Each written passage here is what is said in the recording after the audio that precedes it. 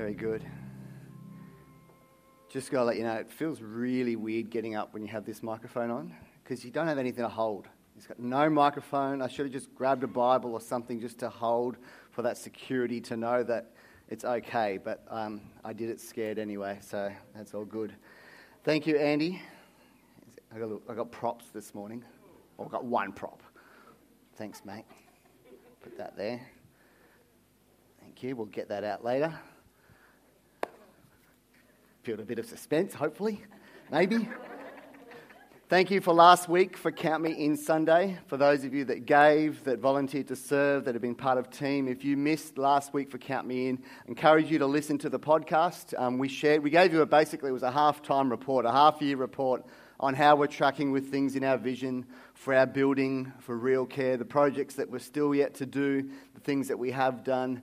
So thank you to all those that gave and were involved. Many of you might have taken a Count Me In pack last week, and today you can take it to the info desk and hand that in if you wanted time to think about it. And if you weren't here, grab a Count Me In pack from the info desk today, because we can keep them coming in over the next few weeks. But it's just great opportunities to give and to serve and be involved in the life of church. So it'd be fantastic for you to do that. We talked about some new initiatives coming up, and one of them is The Table, which has been a great response so far, but it's on the last weekend of July.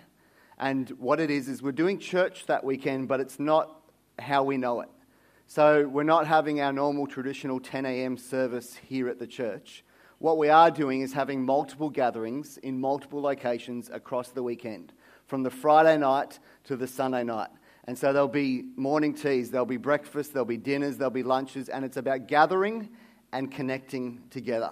So people have asked, isn't that just a life group? It's bigger than a life group. So it's more than your 5 or your 10 in a room together, but it's a bigger sort of gathering, but it's not this big of a gathering.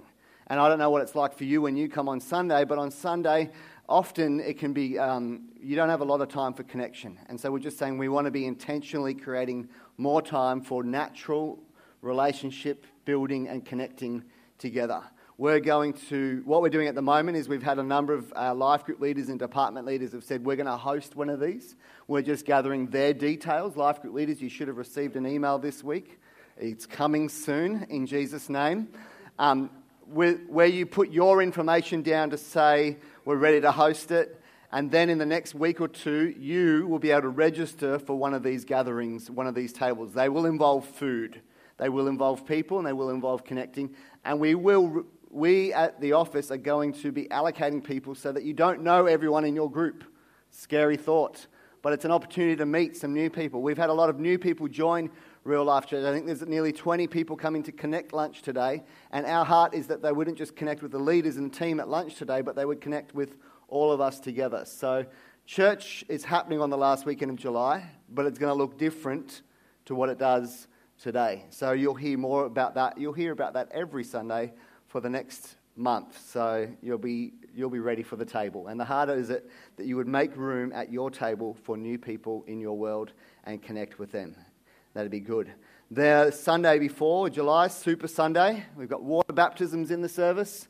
We've got a barbecue lunch afterwards, and seeing as how you've stayed for lunch, you can then come and help with the working bee, because that's the funnest part. No. It's just going to be a great morning. We're going to have water baptisms in the service. We're going to have a barbecue lunch together, and then we're going to stay around and do a working bee just to help make our house, this church, as great as it can be for those that come in and use the building. So we'd love you to be a part of that as well. Something else I didn't tell you about last week, but I want to tell you about today. In 2 weeks' time, we are having a NAIDOC service. Now, NAIDOC recognises and acknowledges and celebrates Aboriginal and Torres Strait Island people in this nation, the contributions that they make, and basically it's a celebration of Aboriginal culture, Torres Strait Islander culture, and their achievements. And this year, I've invited a friend of mine, her name is Donna Meehan. You may have heard of her. She's an author. To introduce her, we're going to play a video. It's Bible Society have produced a video. They celebrated 200 years in Australia this year, which is an amazing achievement for Bible Society. And they did a little interview video with Donna, who's our guest speaker in 2 weeks. And rather than me introduce you to her, I thought we could play that video just to show you who she is if she's coming in 2 weeks. So give me the yay or the nay. and we'll see if this video works. That's it, I can hear it. The train's coming.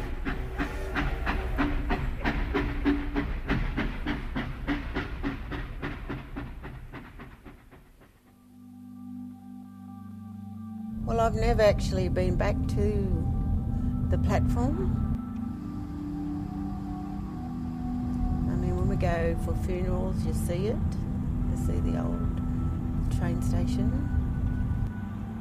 It would be 57 years ago when we were taken away. And I can remember that day as clear as it was yesterday.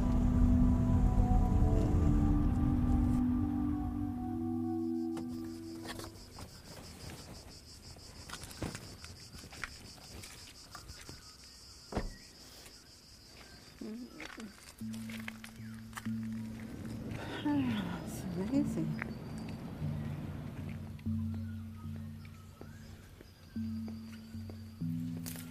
And this was all filled, it was just adults. And there was kids and they were running in and out of the adults' legs.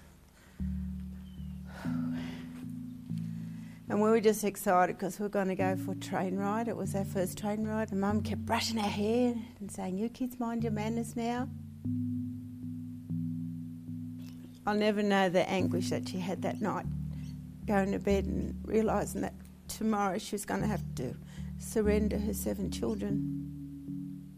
So yeah, the train came in.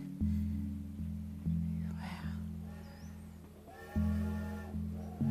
We didn't know that we'd been taken away. We just thought we were going for a joyride.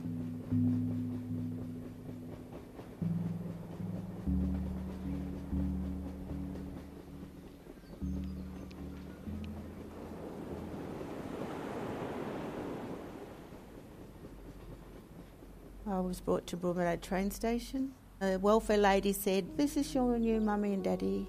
You go with them, they'll give you something to eat."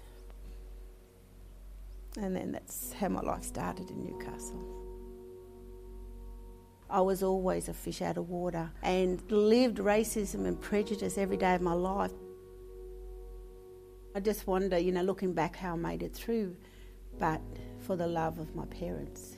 They were Christians and gave me my first Bible. So I've known Jesus since I was 5. I'd go and kneel at my bed and I would just sob and sob.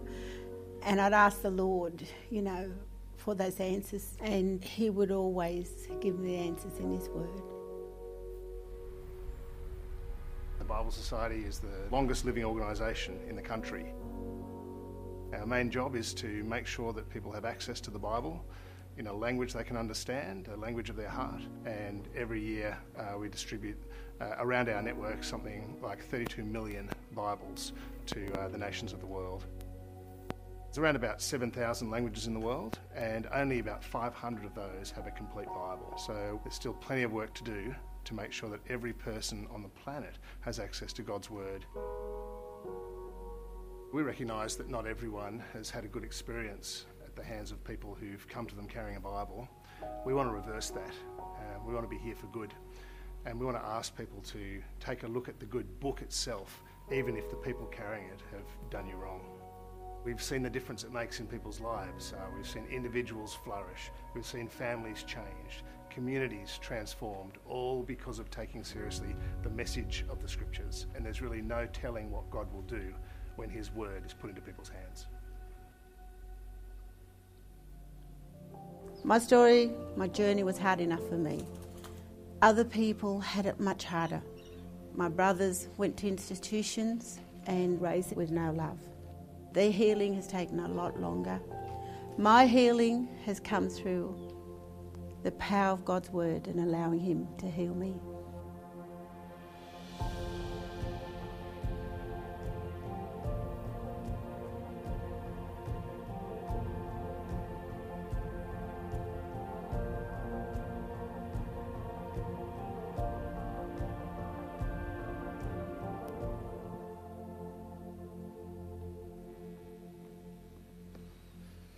So that's Donna. She's an incredible lady. When I first heard her speak, the first thing she said was she apologised to every white person in the room for the harms that the Aboriginal people had done to them. I got up and I said, I'm pretty sure it's our job. And she's just so humble, so soft, and you can see God at work in her. She doesn't have an inch of hatred in her. I haven't seen it anyway. So she's an inspiring lady. I found out that her daughter-in-law actually owns a cafe here in Maitland, so there's a connection to this city. But I invited her because we can't change the past. We can learn from it, and we can move forward together. And I actually think the church has a key role in the reconciliation in this nation between the First Nation people and the people that call it home today. I don't know why I get emotional every time I talk about this, but didn't plan on this. It's not in the notes. But I just think it's going to be a great morning. And Donna's, she's going to share a bit of her story, but also just about how God's worked in her life. And I've given her the freedom to share what she wants. I've asked her to share some of her story, but she's an incredible lady. Thanks, Louie. She has written a book about her story if you are interested more about it. But that's in 2 weeks' time. I will say this, that it is school holidays, so I know some of you will be away and kids will be in the service. But if you can be here, it'd be great to be here for that morning as we acknowledge and celebrate NAIDOC Week, but also hear Donna's story and learn from it and see what God wants to say through it to us. And I'll bring my tissues, and that'll be good. All right, moving along. Today's message is called Tax Time. Excitement, I know, we've just gone from there to there, transition smooth. Tax time coming up. It comes from this passage of Scripture which we're going to read right now. Matthew 17, verse 24. After Jesus and his disciples arrived in Capernaum, the collectors of the two drachma temple tax came to Peter and asked, "Doesn't your teacher pay the temple tax?" "Yes, he does," he replied.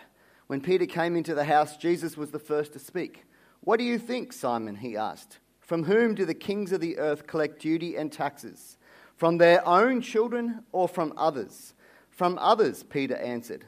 "Then the children are exempt," Jesus said to him. "But so that we may not cause offence, go to the lake and throw out your line.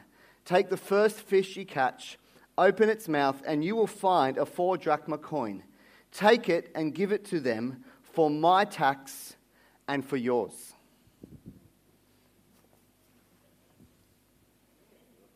This is in case I pray for anyone later, so that there's no lingering effects of what I'm about to do. I went fishing this week to Coles.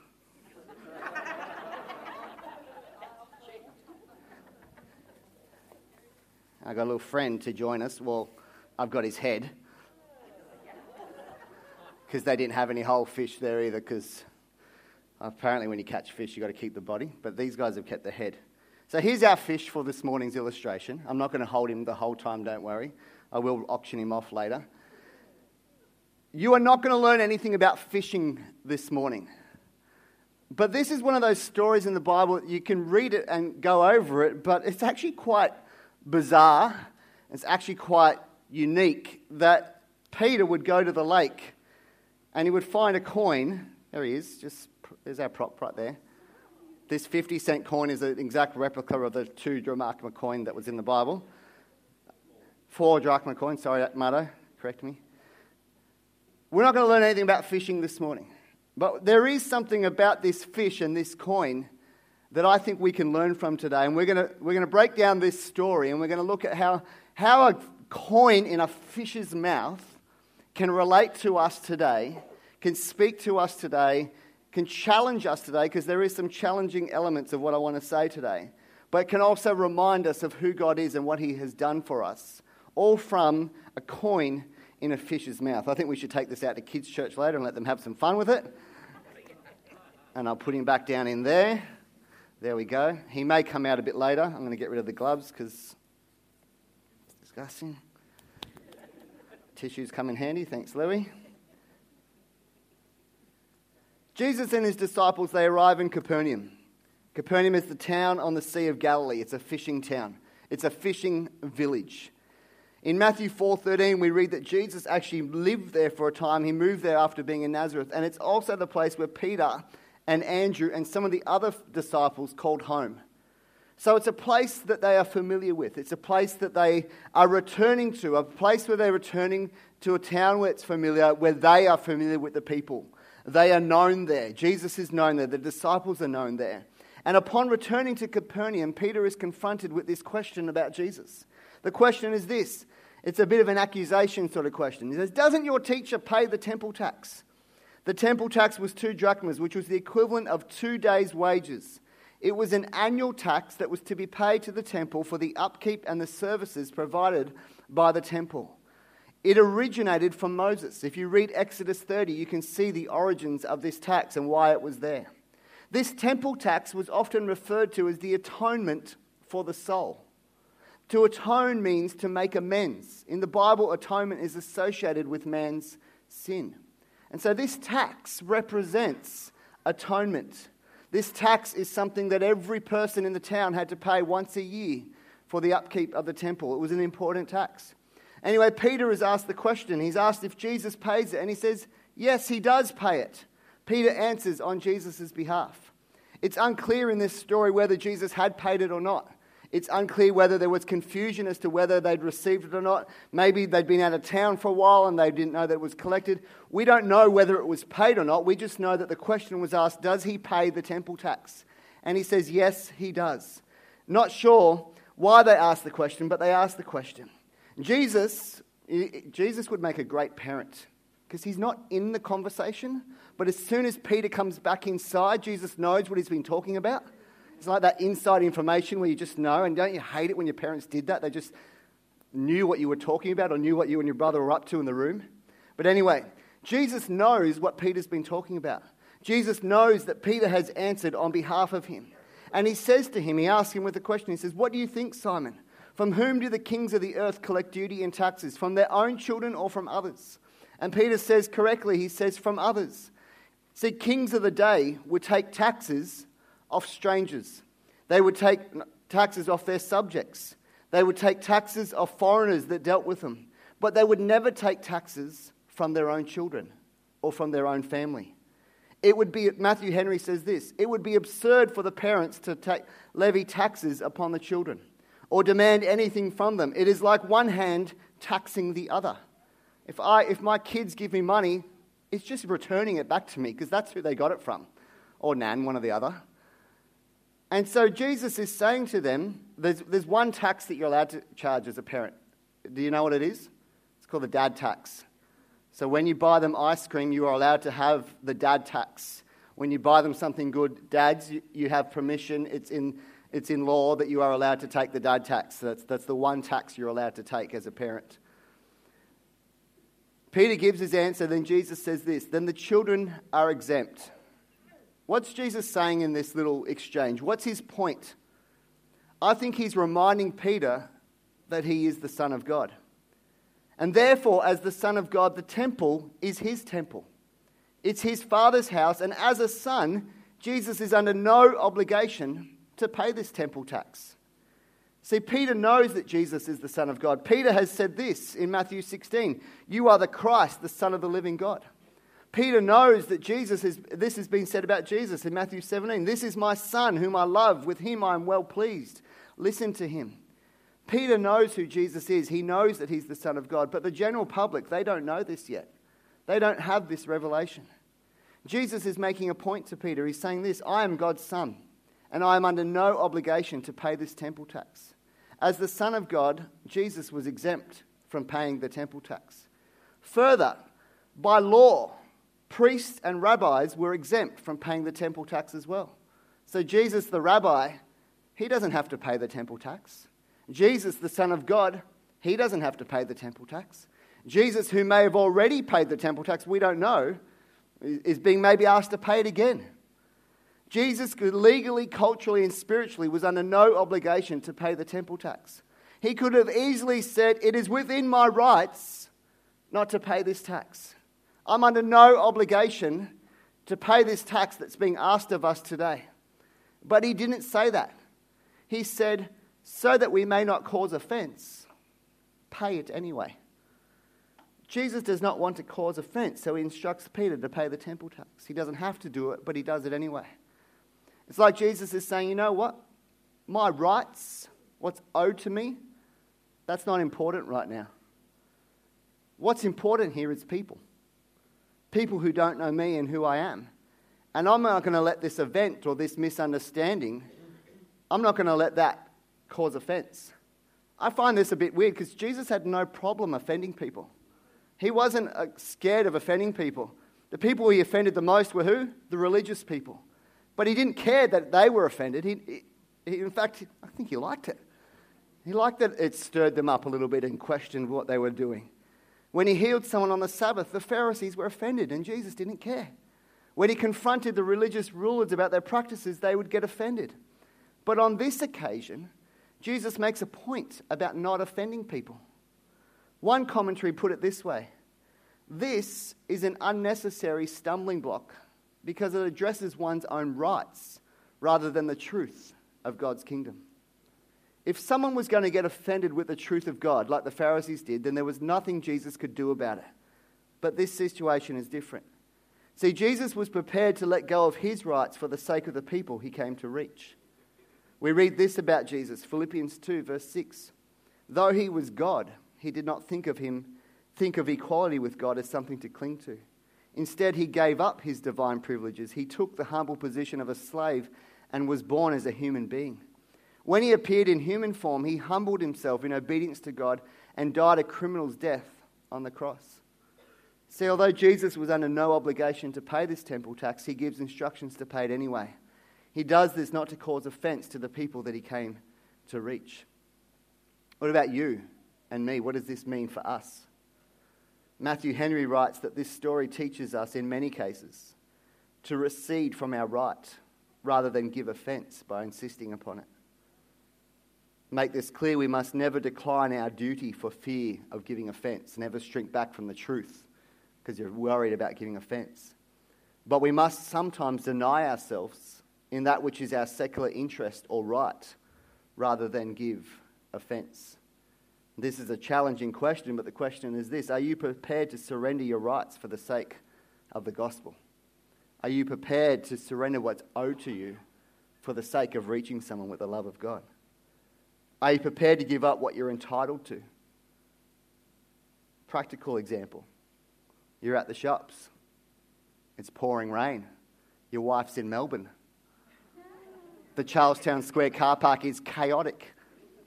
You've driven around for 20 minutes looking for one of those green lights to appear, and they're all red. This didn't happen, but it could have happened. It nearly happened, but they gave way. But you've been there before where you've waited for that park, where you've stalked someone from the shops and you've watched them walk out, snaking behind them. Excuse me?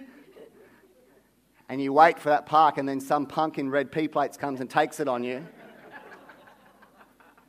You were owed that park. It was your park. It was your right to have it. How do you respond?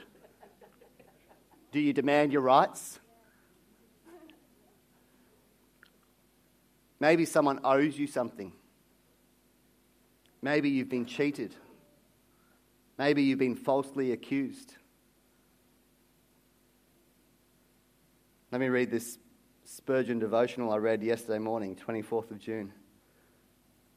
He says this: be willing to lose money for conscience sake, for peace sake. Rest assured that losses for the Lord are not losses. Even in this life, they are more than recompensed. In some cases, the Lord prevents any loss from happening. As to our immortal life, what we lose for Jesus is invested in heaven. Didn't like that devotional yesterday. It was a bit challenging.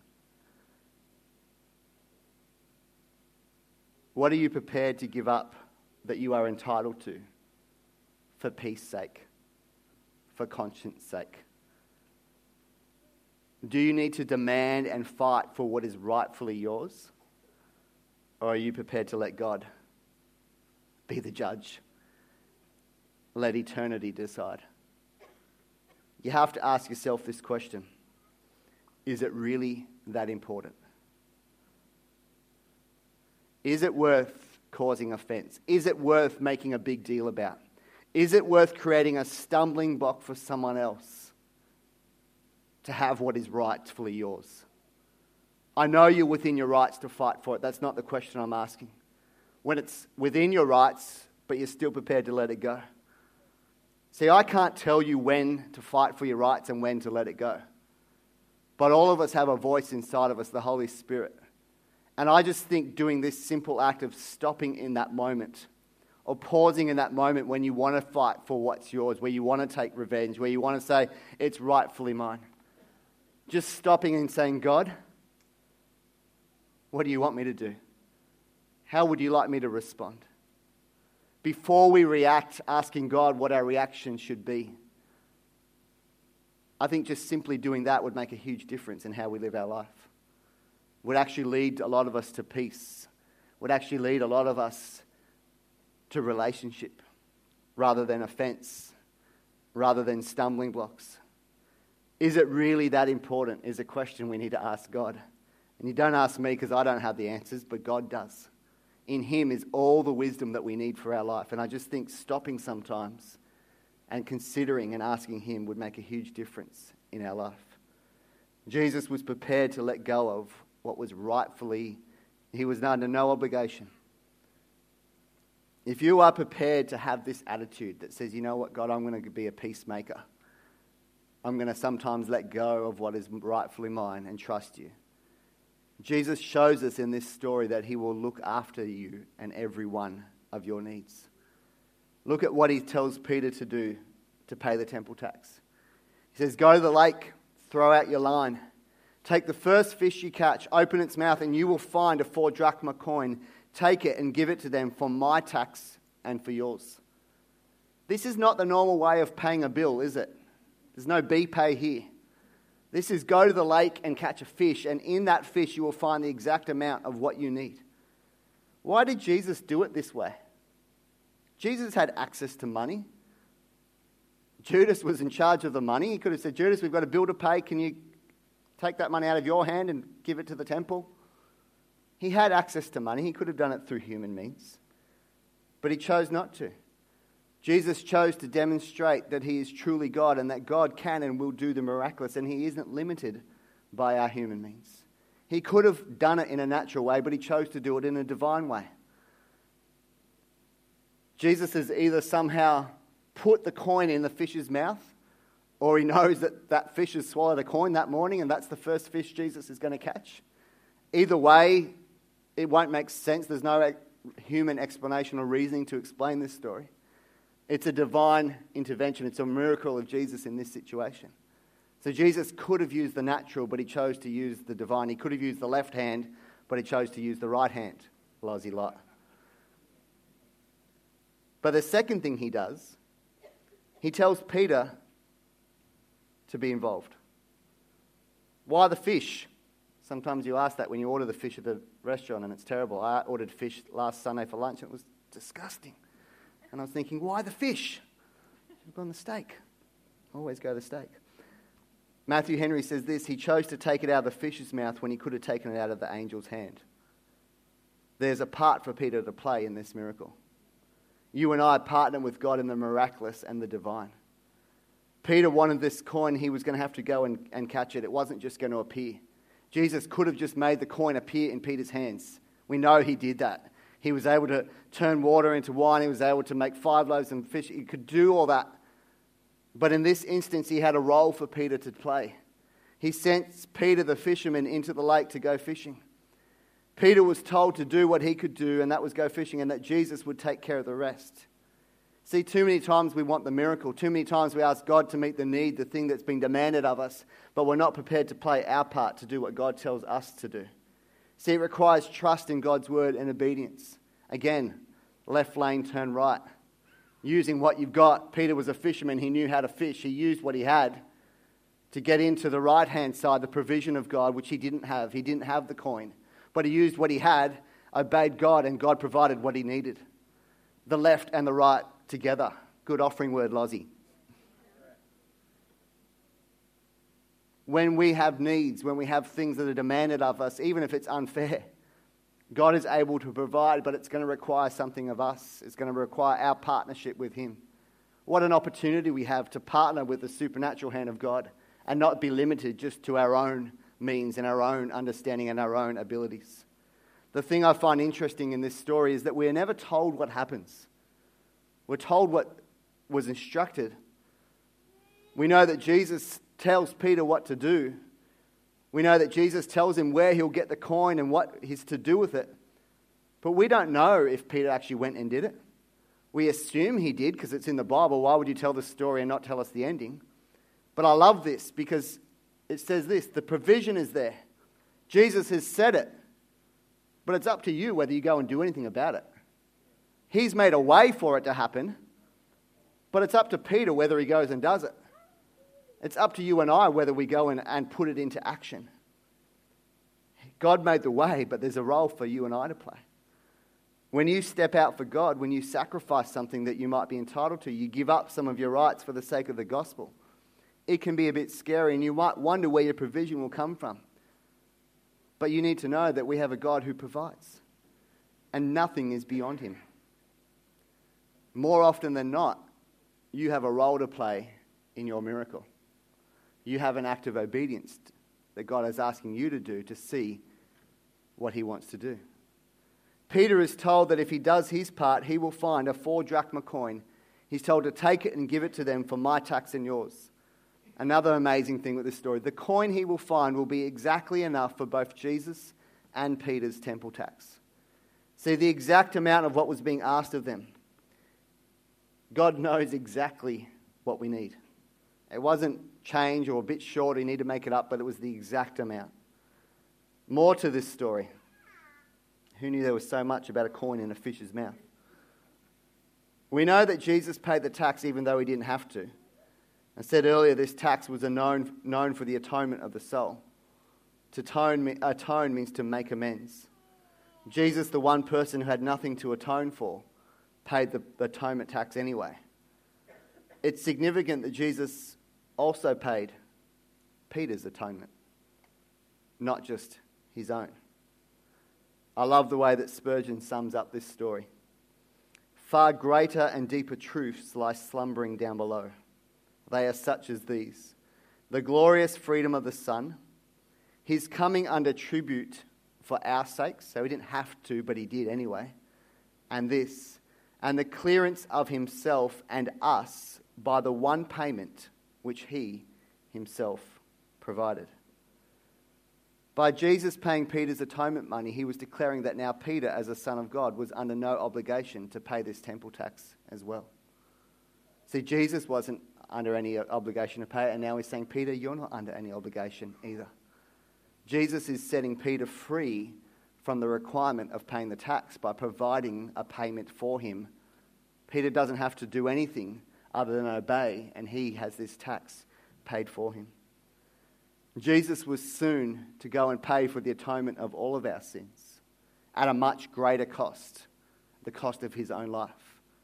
But in this story of the fish and the coin, which I'm not going to touch because it stinks, we have a small picture of what Jesus did for us.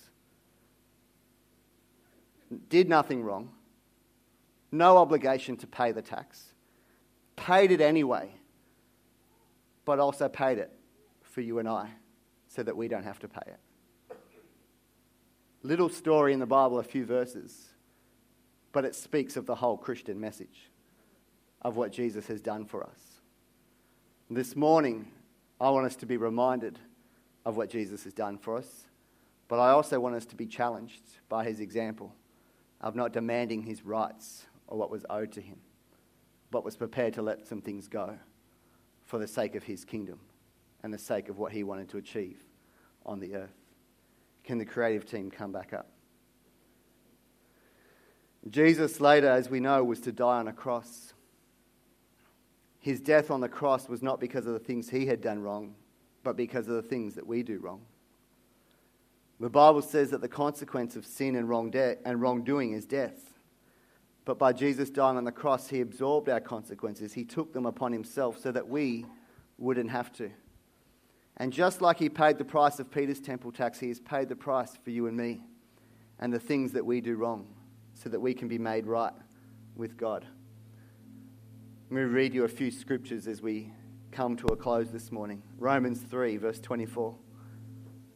God, with undeserved kindness, declares that we are righteous. He did this through Christ Jesus when he freed us from the penalty of our sins. For God presented Jesus as the sacrifice for sin. So Jesus took the place. And Jesus takes away the obligation that we have to pay our temple tax. You and I were once under an obligation to make an atonement for our sins, but now we are under no obligation because Jesus has done that for us. Jesus died on the cross and removed that requirement, removed that obligation. And the great thing is that even though Jesus died on the cross, 3 days later, God rose him from the dead. And in doing that, he not only defeated death and paid the price for death, but he removed its power over us. You and I are set free to live the lives he's called us to live because of what Jesus did. If you're a Christian, if you're a believer, if you're a follower of Jesus, you know this is salvation. You know this is the greatest gift of all, that Jesus took our place, that Jesus sets us free. But you might be here this morning and you might not know this truth. You might not have ever received this gift. You know, when a gift is given, which Jesus did, he's given the gift, it has to be received. It's still there. It's always there. The gift is given to all of us. But when we believe in our heart and confess that he is Lord, that's when we receive the gift for our own life. And Matthew 10:9 says this: if you declare with your mouth that Jesus is Lord and believe in your heart that God raised him from the dead, you will be saved. For it is with your heart that you believe and are justified, and it's with your mouth that you profess your faith and are saved. This morning I want to give you an opportunity if you're here and you don't know who Jesus is. You don't know the price he paid for you so that you can live in freedom, so that you can be declared righteous, so that you can come to church this morning and be under no obligation, under no requirement of you, because Jesus has paid that price for you. He's done it. He's finished it. And we respond by accepting him into our life. We respond by confessing that we believe in him. We believe that what the Bible says about him is true. And as we close our eyes this morning, I'm going to ask you just to close your eyes.